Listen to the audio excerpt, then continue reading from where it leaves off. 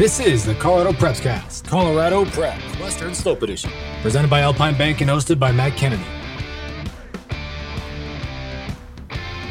Welcome back to the Colorado Prepscast, Western Slope Edition, presented by Alpine Bank. I am Matt Kennedy, and back in the studio as well is Nathan Deal from the GJ Sentinel.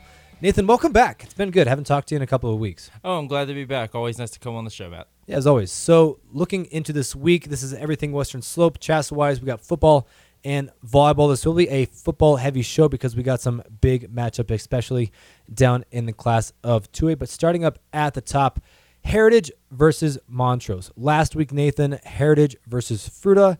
I think Montrose has claimed themselves as the king of the Western Slope, and they proved that last week in the win against Fruta. They are certainly the most impressive team I've seen play. I've seen them play against Palisade. I've seen them play against Grand Junction. I wasn't at the Fruta game. Fruta actually gave them a really good fight. I've been pretty impressed with how Fruta has rebounded so far this season from a pretty sluggish start. But Montrose has been on a pretty different level. The way they run the ball and that defense makes it really hard for them to lose. But you talk about that defense. They're about to play an offense that's getting nearly 500 yards a game, and they do it with balance, too. They have well over 200 yards both rushing. Well, I would say well over 250 yards rushing a game, well over 200 yards passing a game. And that kind of balance and that well-executed of a balance is not something that Montrose has really seen yet. Even the best teams they've played have been very one-dimensional. They only really have one way to attack you. So this is going to be a very interesting test for Montrose's defense. Yeah, head coach Tyler Knobloch for the Eagles. Currently ranked 7th in the state. They have a 4-1 record. Their only loss coming against their crosstown rival in Arapahoe, who is indeed a 5A program. They have only had one game this year where they did not score more than 48 points. They average 454 yards per game, and are led by their quarterback, Connor Kaminsky, who has 15 total touchdowns on the year, 6 of those being on the ground, so a dual-threat quarterback that Montrose will have to deal with. They're normally used to dealing with a lot of running teams, so a good passing team is something that they have not seen a lot of this year. Yeah, they're used to quarterbacks that are able to run the ball. That's not what has Montrose worrying. It's the fact that he is much more likely to drop back and pass, and they only saw a little bit of that from Cade Bessert the other night at Fruta, and that might be the most capable passing attack they've faced yet. So this is definitely a step up in that regard. That game will take place at home for Montrose, but honestly, who do you think will take the cake? If Heritage, very good team, same league as Montrose, but Montrose trying to stay undefeated. Montrose, that defense, I've just been so impressed. League play, it's always hard to tell, and Heritage, of course, playing vastly different competition out of conference than Montrose, so that makes it very hard to tell. I will give the home edge to Montrose, but I will say this is probably the biggest test they've had yet. It's going to be an exciting one to watch. That'll take place this weekend, but going to the other teams, that actually both these schools, Heritage and Montrose, beat last week. These two teams are playing each other in Fruta and Centaurus. These teams are the losers of the prior week, as I just mentioned. Centaurus lost against Heritage last week, 49-7, and Fruta lost against Montrose at Stoker. Both teams are 2-3 and desperately need this win. Head coach Cameron Ross has to bounce back yet again. He's done that so far. Each time they've lost a game, they've won the ensuing matchup. So they're 2-2 so far in the year, or 2-3 that is, trying to get back to 3-3. Dunham Luster continues to be a great offensive asset. He proves he is one of the best running backs in the league. And so far this year, 611 yards, 4 touchdowns on the ground. Cade Bessert, still waiting to see a breakout performance from him, though. Yeah, but you see him inching closer and closer to it.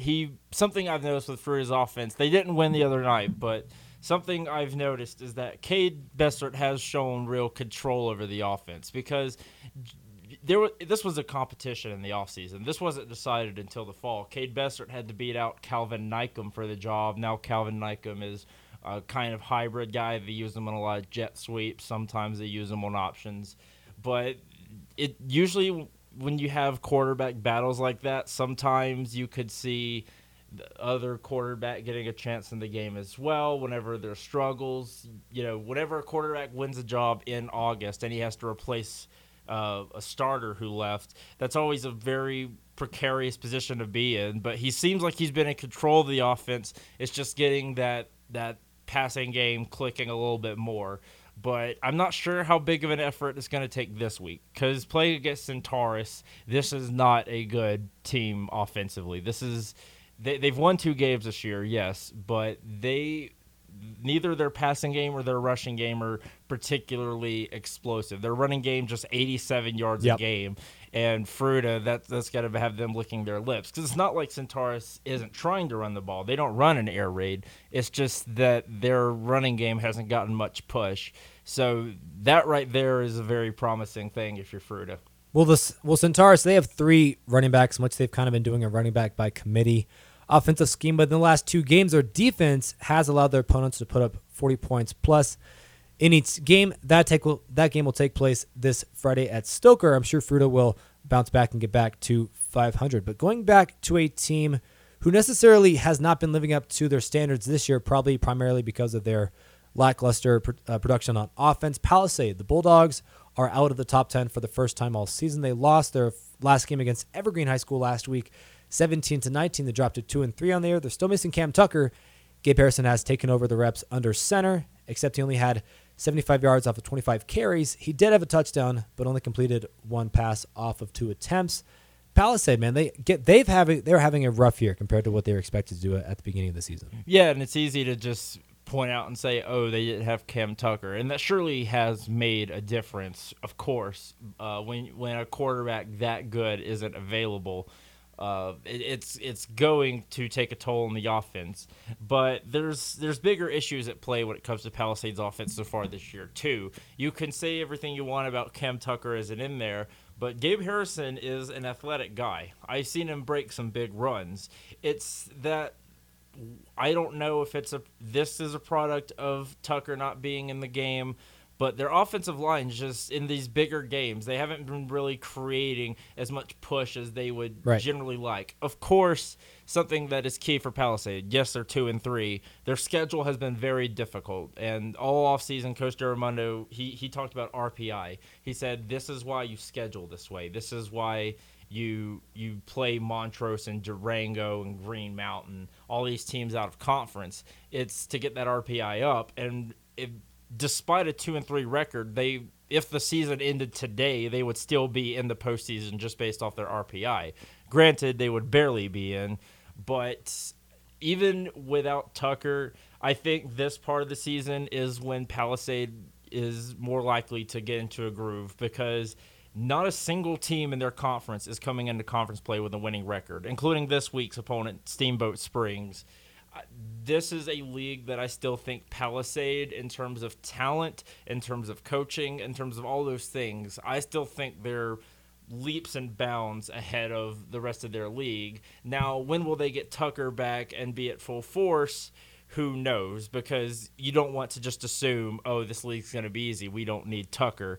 But I think this game is gonna say a lot because this is finally getting out of this difficult non-conference stretch and into their league, which they're used to dominating. So if they come out against Steamboat on Friday and they look like classic old Palisade, then I think another league title is something fairly easy to predict. The bigger question is Tucker going to be back before it's too late? We don't know, do we? We just got to find out. If you don't want to just save him for week 1 of the playoffs because then he hasn't played all season. So once again, like Joe Romano is in a very weird position.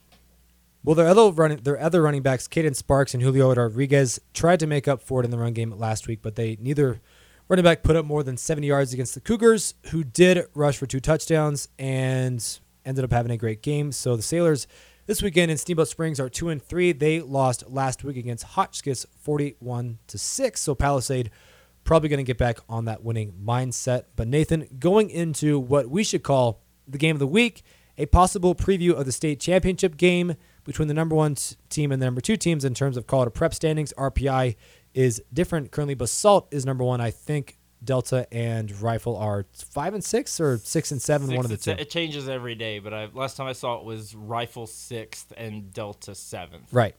Rifle and Delta are both undefeated. The Bears blew out Coleridge last week 44-0. Levi Warfel continues to be one of the best running backs in the state.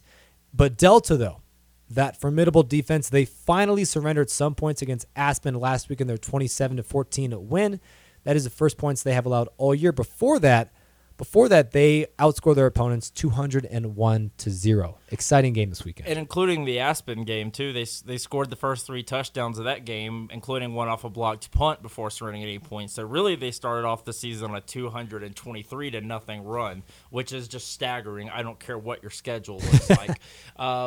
Their defense, of course, has been the big story, and we don't want to talk like they don't play any offense because they have plenty of offense. But you don't really need much offense when your defense has been playing the way it has. But, of course, the schedule is about to become much more difficult because in addition to playing Rifle this week, they're about to be playing the Bay Salts, teams like that in their league as well. So, and it's on the road as well. So it's a very difficult position. And it's a very interesting schematic matchup because Rifle is obsessed with running the football. Yeah. They're all about running the football. They have running back by committee. Several guys have had huge seasons. And it's going to be interesting to see how that plays into what Delta likes to do because Delta has basically 3 defensive linemen, and they've been dominant this season. And when you can basically shut down most of your opponents with 3 defensive linemen, that gives your middle level of the defense so much more flexibility to go to the football and all of those things. But they have not played a team as physical as Rifle this season. I would say not even close to one as physical as Rifle. And again, I bet that atmosphere Friday night is going to be pretty wild. Well, Delta's quarterback, Nolan Bynum, he continues to be very impressive, the senior so far this year.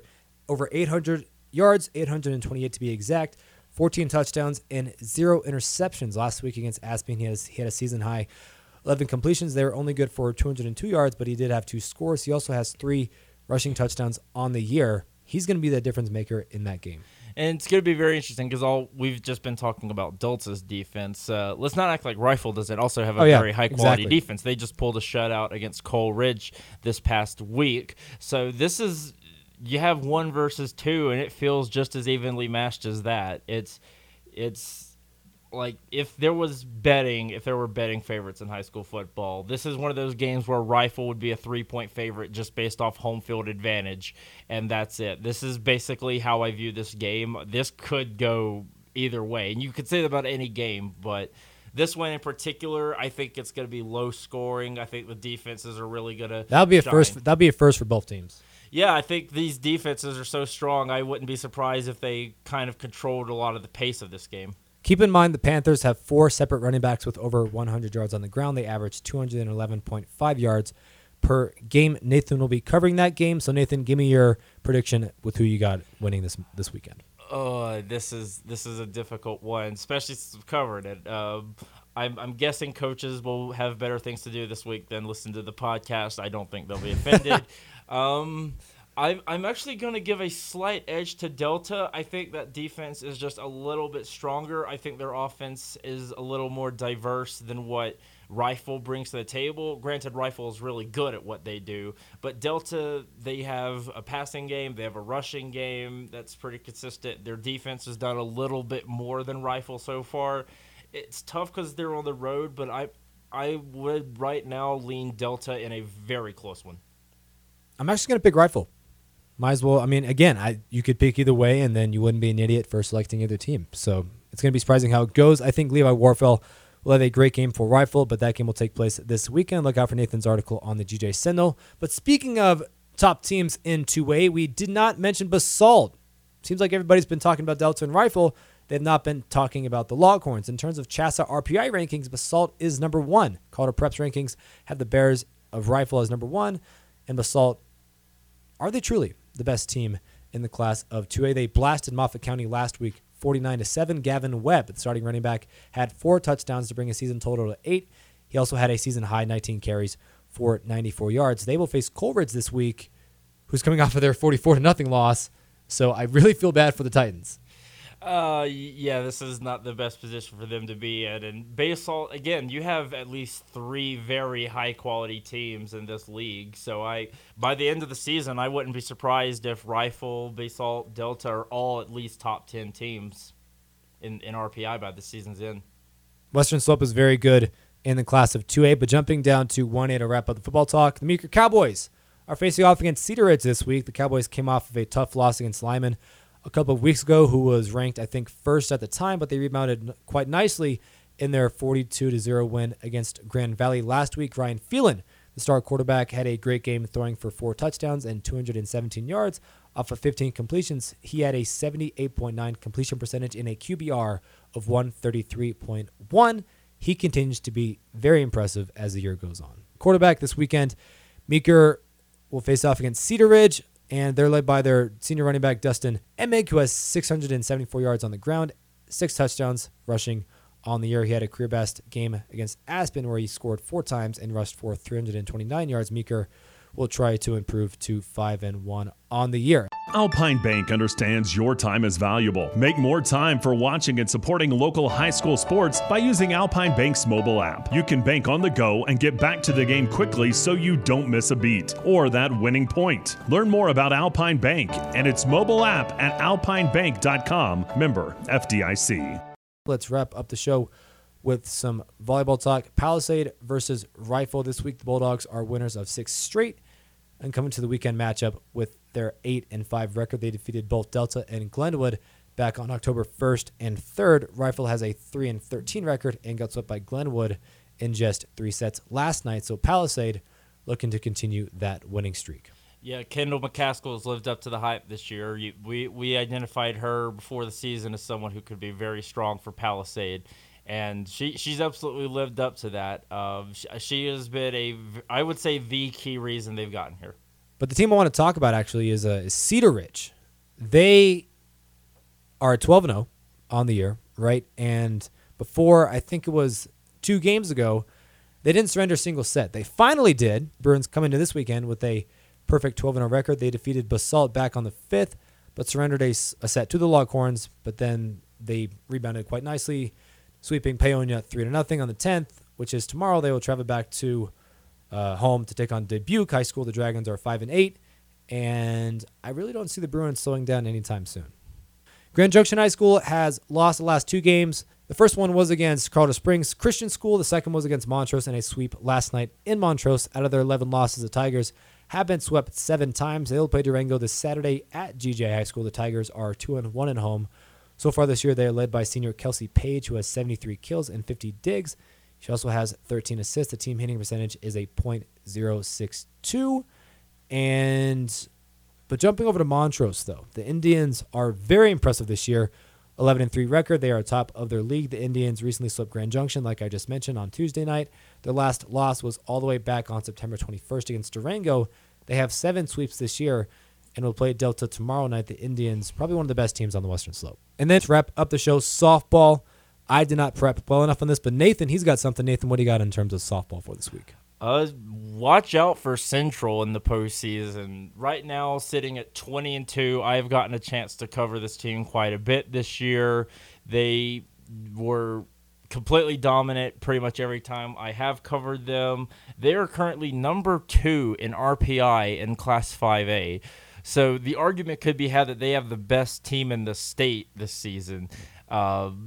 Could they be thinking state championship for the Warriors? We'll see. But it's when you have in softball, it's very hard to pitch, especially at the prep level. It could be a pretty high-scoring sport. So if you have one very reliable pitcher, that's a great thing. Central has 2. Michaela Stearns, Kennedy Viss, both borderline shutdown pitchers, both of them strong at the plate. The entire lineup, it's you have Maya Murdoch, Maya Arrieta. There's just so many producers in this lineup that I can't possibly name them all. So as far as the softball landscape goes, I keep an eye on Central in that state title race. As of for this week, that is all we got for you. Join us next week, same time, same place. I've been Matt Kennedy, and along with Nathan Deal on the Colorado Prepscast Western Slope Edition, presented by Alpine.